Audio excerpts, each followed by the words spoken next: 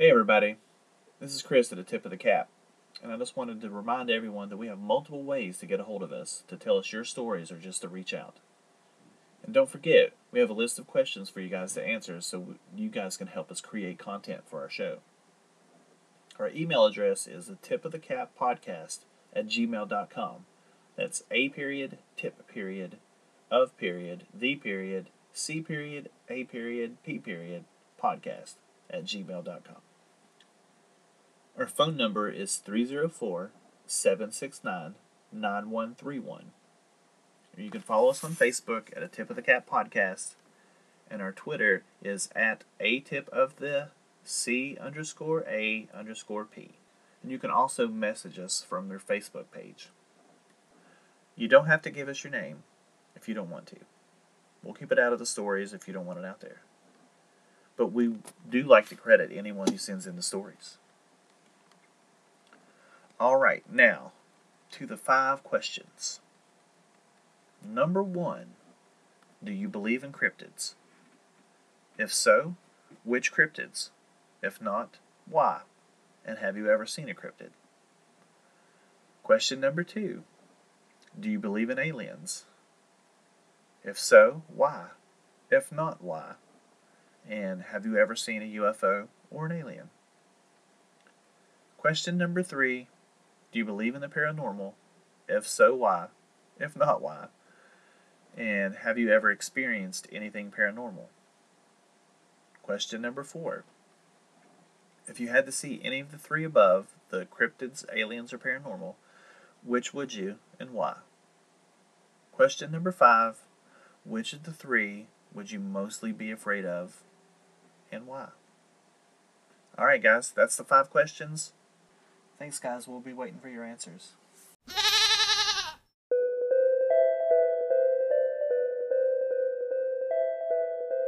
Welcome to the Tip of the Cap podcast, where we show love and of course tip our cap to cryptids, aliens, and paranormal.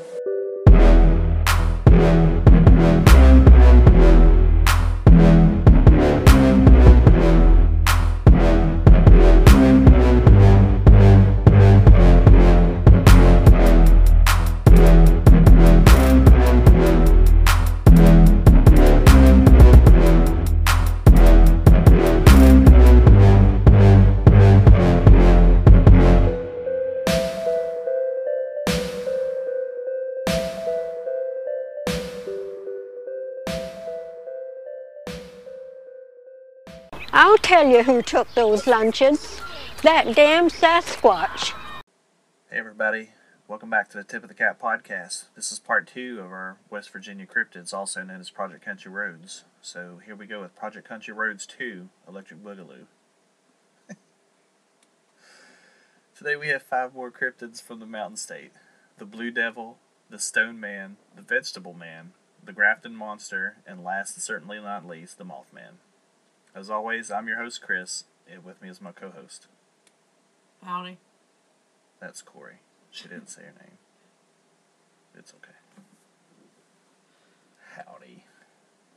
Alright, so we're going to start off with the Blue Devil.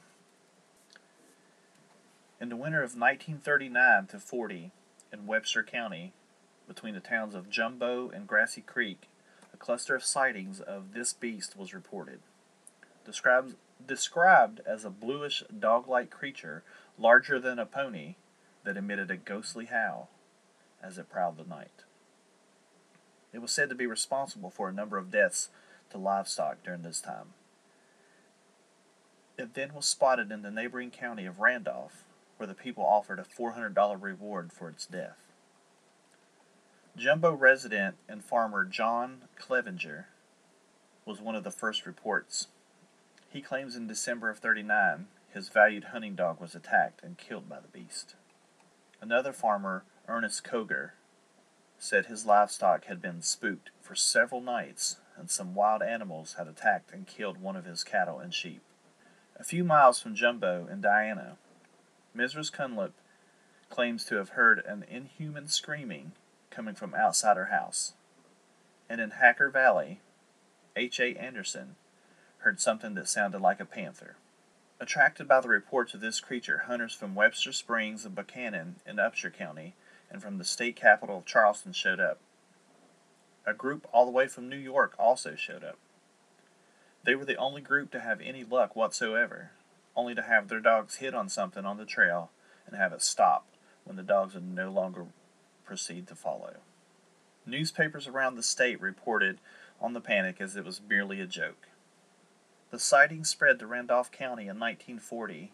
Then the Charleston Gazette reprinted an article from the Elkins Inner Mountain where it was referred to as a varmint and wishfully may represent proof that the Panthers still stalk West Virginia.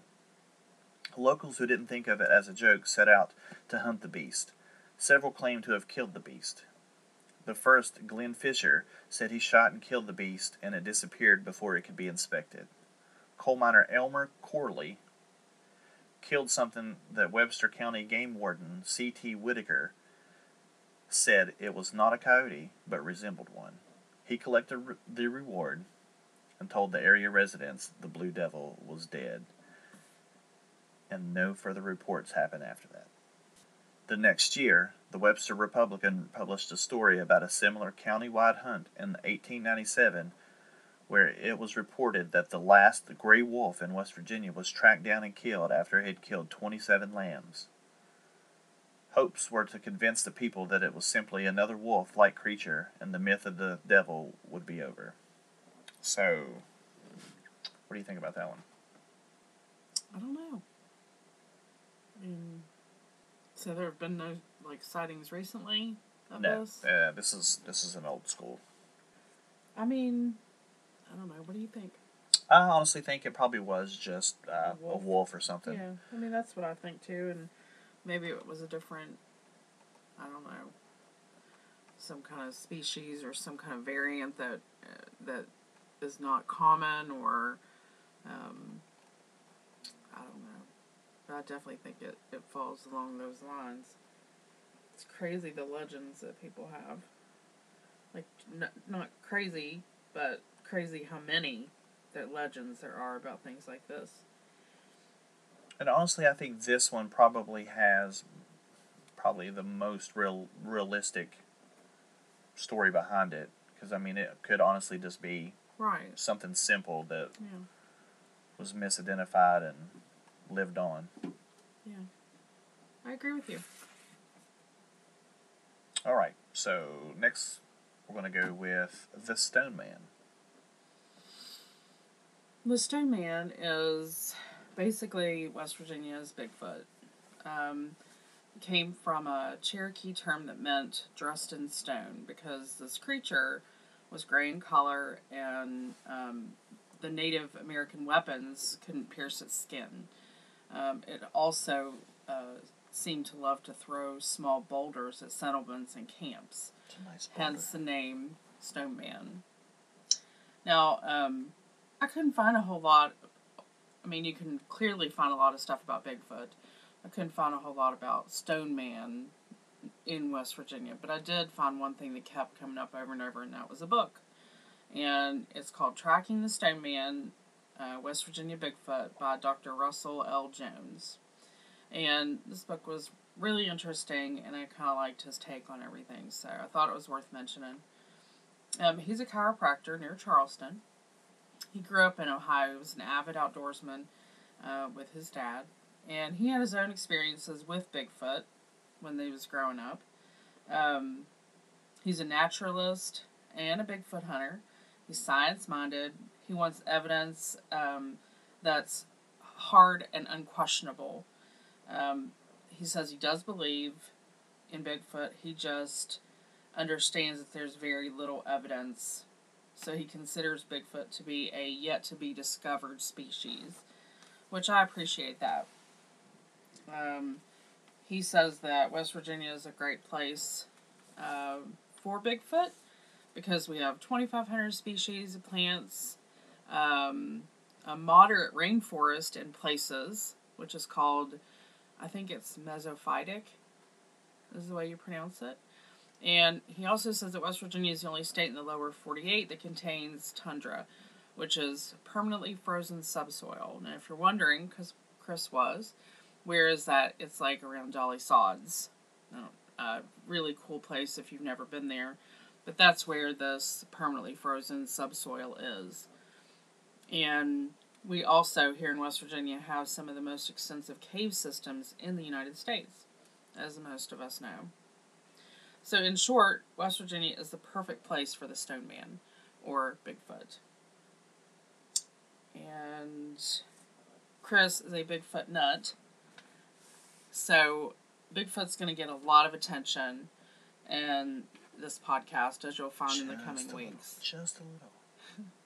So, and really, again, that book was really interesting, and I really like that guy's take, because I can appreciate something being believed in. Like, you know, he had his own experience with his dad, and he believes that somewhere out there's a Bigfoot, but he knows it hasn't been discovered yet.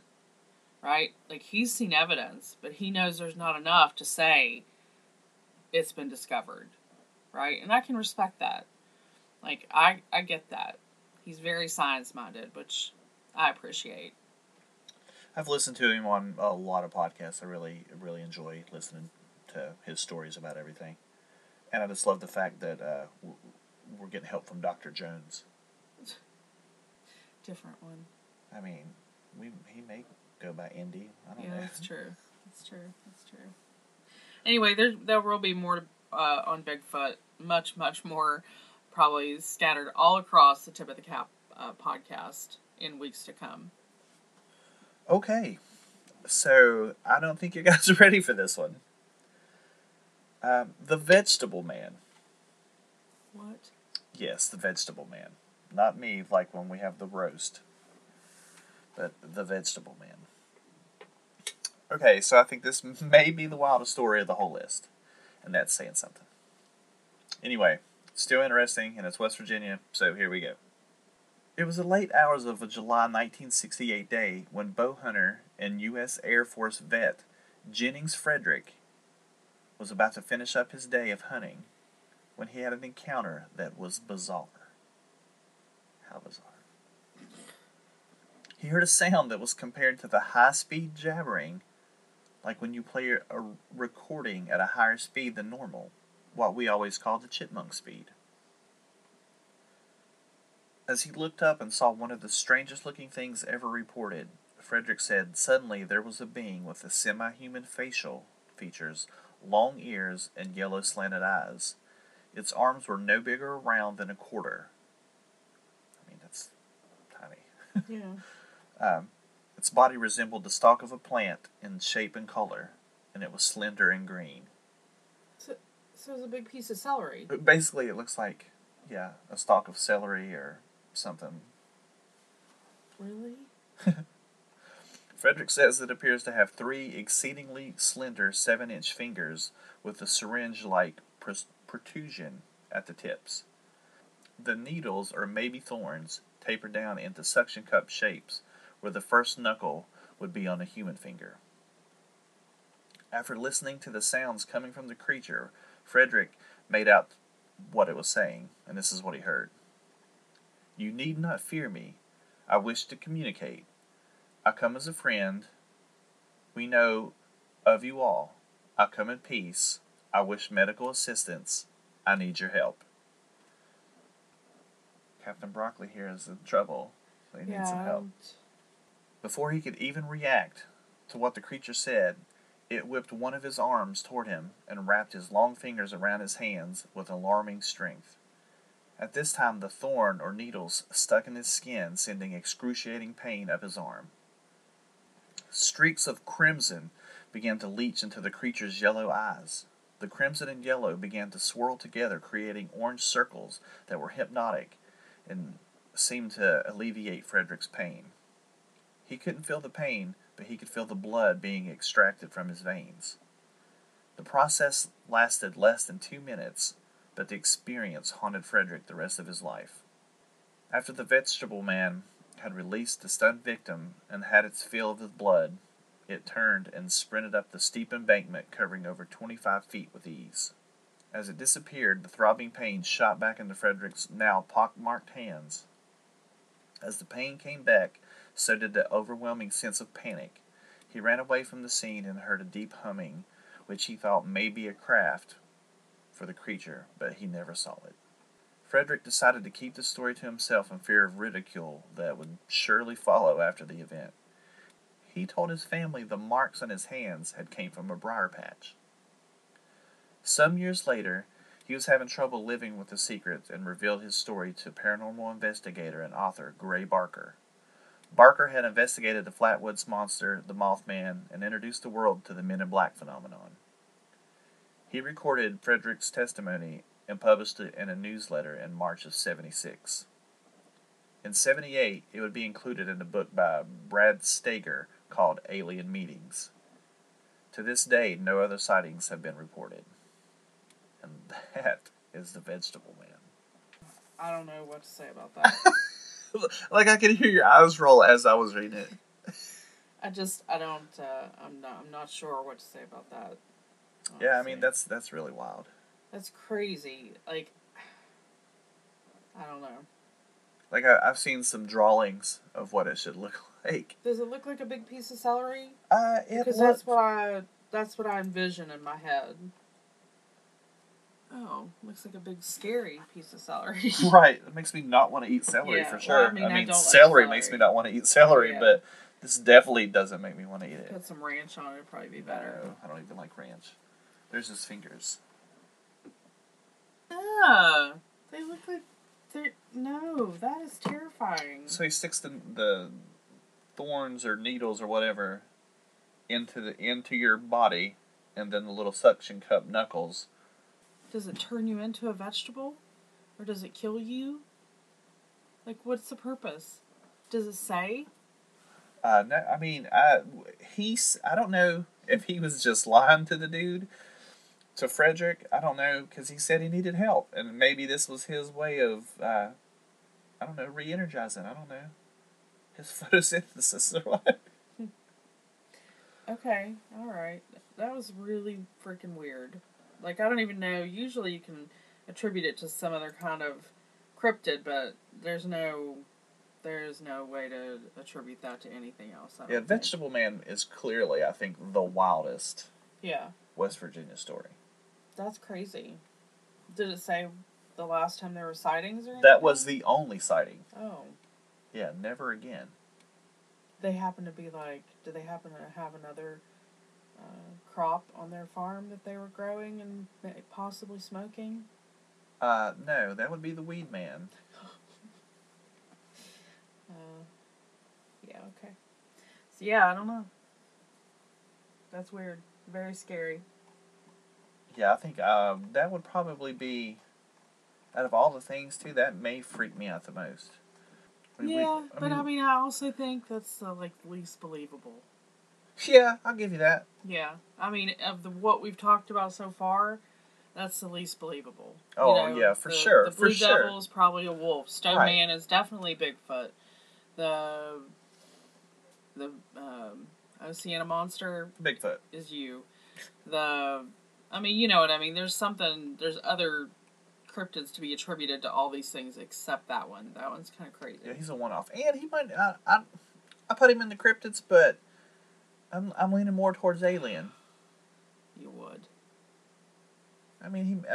He said he heard the humming sound like a craft. He didn't see it, but that seems more like something that wouldn't be. That seems more like something you'd see on Scooby-Doo. Back to the Weed Man. I'm just saying. Ruh-roh. How about we move on? Okay. So, the next one is the Grafton Monster. On June 16th, 1964, in Grafton, the birthplace of Mother's Day for those who didn't know, a young reporter for the Grafton Sentinel named Robert Cockrell had just finished up his evening shift around 11 p.m. He was headed home for the night on Riverside Drive, a familiar road that follows the Tigrit River. It was a clear night, and he was doing around 50 on the road, where he was basically alone. He rounded a curve to a straight stretch that was a mile long. His headlights hit something he knew was not right. He said it was a huge white obstruction on the right side of the road, standing between the road and the river on a cleared-off section of grass. He then realized that it wasn't an object, but a beast, the likes of which he had never seen before. He had slowed to get a better look. He said it stood 7 to 9 feet and was about 4 feet wide. And it was stark white, with slick seal-like skin, or a covering that looked like skin. What? And get this, it had no head. Okay, what? If you see like drawings of it, it makes a little more sense. But I don't think it was completely headless. But oh, I see. So his head's kind of well, yeah, that's what it looked like. It just had like really jacked, like Brock Lesnar shoulders, and its head was down in it. It wasn't like full down in its chest or whatever, but it just looked like it didn't have a neck, basically. And plus, I mean, yeah, it was on the side of the road, and he was dipping. So we're talking about albino Bigfoot here. I don't know. I don't think a Bigfoot, because the skin is like seal-like skin, right? And stuff like that. I don't. Yeah. Yeah. Okay. Maybe not. Take it back. I'm sorry, Bigfoot people. Okay. The thing didn't move, but Cockrell said he could tell it was alive. So what does he do? The same thing we all do. He dipped. Booked it back home. When he got home, he wanted to barricade himself behind the door.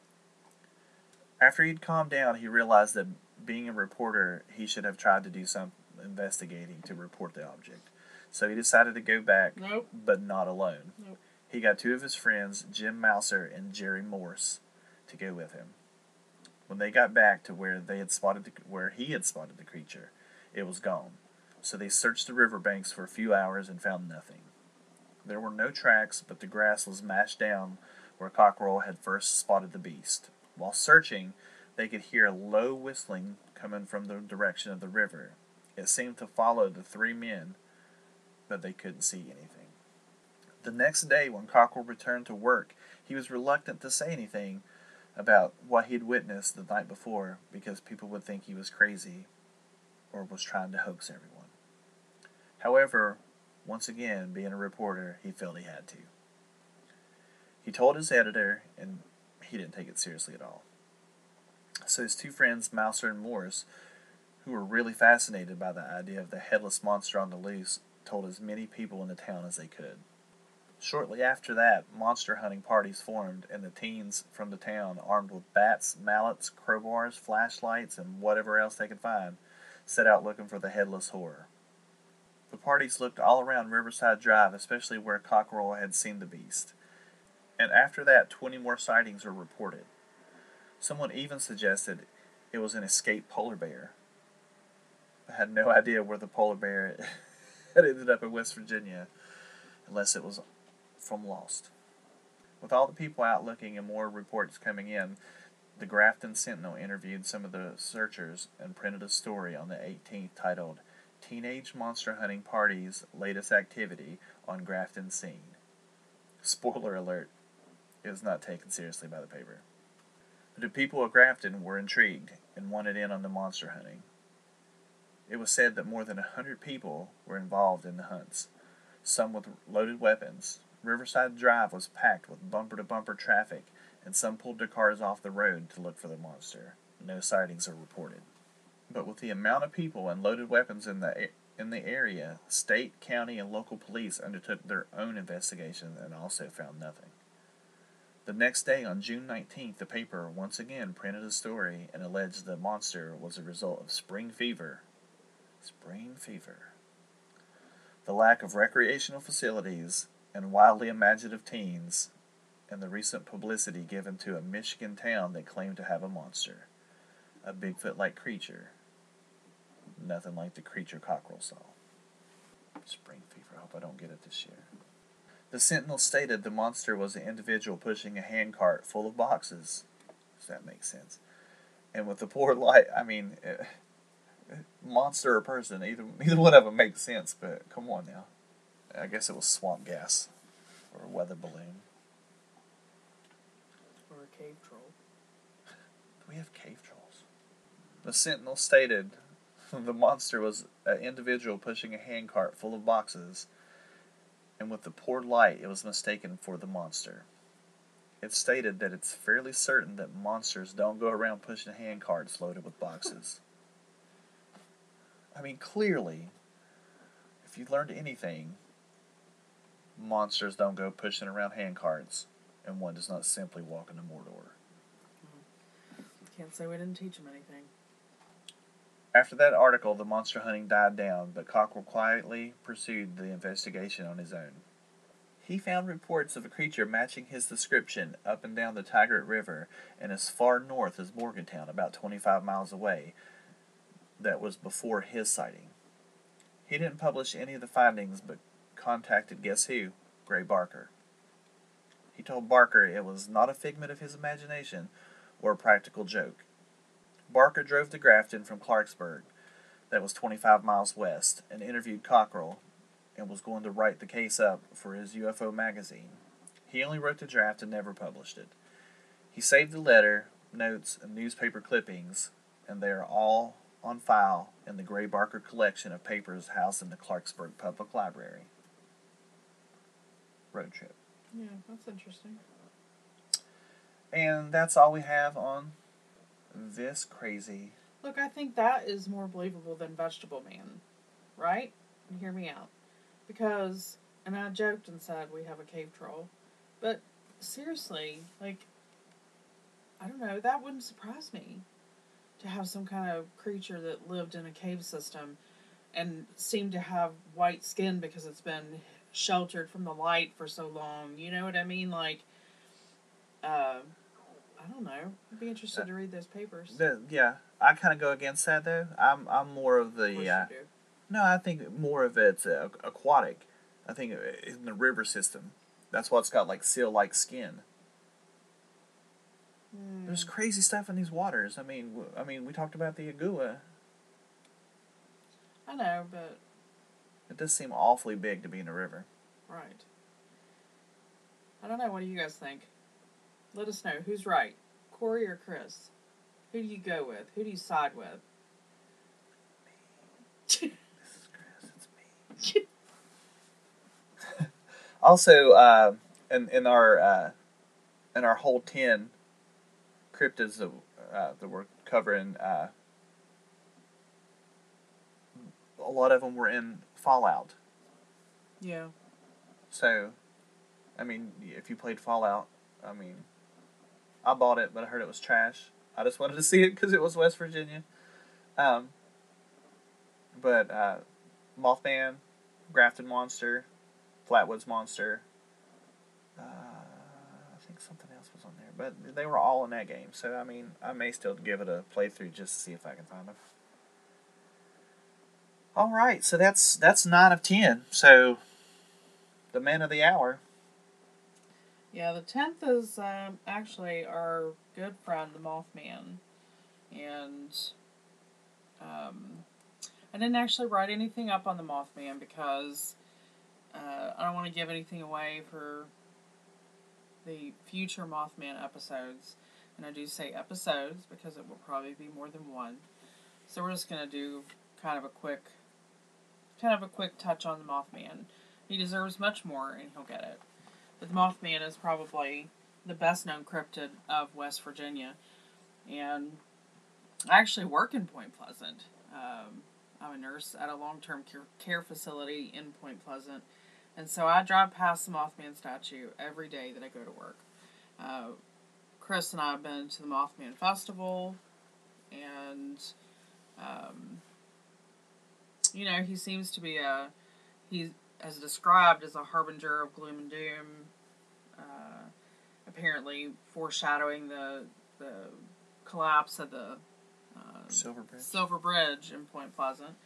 I'm not sure of the year, but again, we'll go into specifics at a later time. But Mothman has also been spotted in other places, like Chicago, and I think, I don't know what I think. What do you think? What do you have to say about Mothman? I think a lot of things about Mothman. Like, some days I'm, like, super about it. And I think, yes. And then other days I think, that maybe could be some misidentification going on with some things. Yeah. I know a lot of times you go towards alien sides to some of these cryptids that we've talked about. Like maybe they may be part alien. But I know that we were coming home from wrestling. Wasn't it wrestling? Yeah, I think. That we had gone to in Cincinnati or Columbus? Columbus. Okay, so we were coming home from wrestling. It was really late at night. We had to come down 35. It was 35, wasn't it? Yes. Yeah. The old 35, not the new, because it wasn't ready yet. And we were talking about Mothman. It was late. And it was just the weirdest thing. Because I felt like all of a sudden we were being followed. We kind of heard, wasn't it like a whistle outside? Like I don't even know how to describe the noise it was. It was just an odd noise. It was a weird noise. We checked the windows. All the windows were rolled up. And I swear, I don't know what it was. But it was weird that we were just talking about the Mothman. And it got kind of a creepy feeling. Like I said, like, it just felt like something was outside of the car. And it was keeping up with us. And it was just a really weird noise. It was crazy. Maybe it was like Beetlejuice when we said Mothman 3 times and he showed up. I mean, it could be, because we probably did say Mothman 3 times. At least. And the time we went to the Mothman Festival, we were coming back from a comic book convention in Cincinnati. And we stopped at the Mothman Festival on our way back. And it was towards the end of the hours of the festival. And do you remember all the birds in the sky? Like when we parked? Like there were thousands and thousands of blackbirds. Right at the statue. Right there. Yeah, it was super creepy. Yeah, it was very creepy. So we've had a couple creepy, kind of weird Mothman-ish experiences. But, I mean, we have Mothman shit all over the house. We have t-shirts, we have all we have signs, we have pop figures. We have all kinds of Mothman stuff. We're fans. So, I mean, I wouldn't particularly want to see him in person. But still, it's nice to have a famous cryptid from the Mountain State. Also, back to you calling me out on aliens, there was a lot going on in Point Pleasant at that time as far as UFOs and other stuff going on. So it's not too far-fetched on that one to maybe lean towards alien. But does that mean that you say that it is far-fetched on other ones? Because that you said it isn't too far-fetched on that one, which means maybe it's far-fetched on other ones, like Bigfoot. And so, I mean, it's just a question. That's not my theory about Bigfoot. I mean, that's just one of the theories about Bigfoot.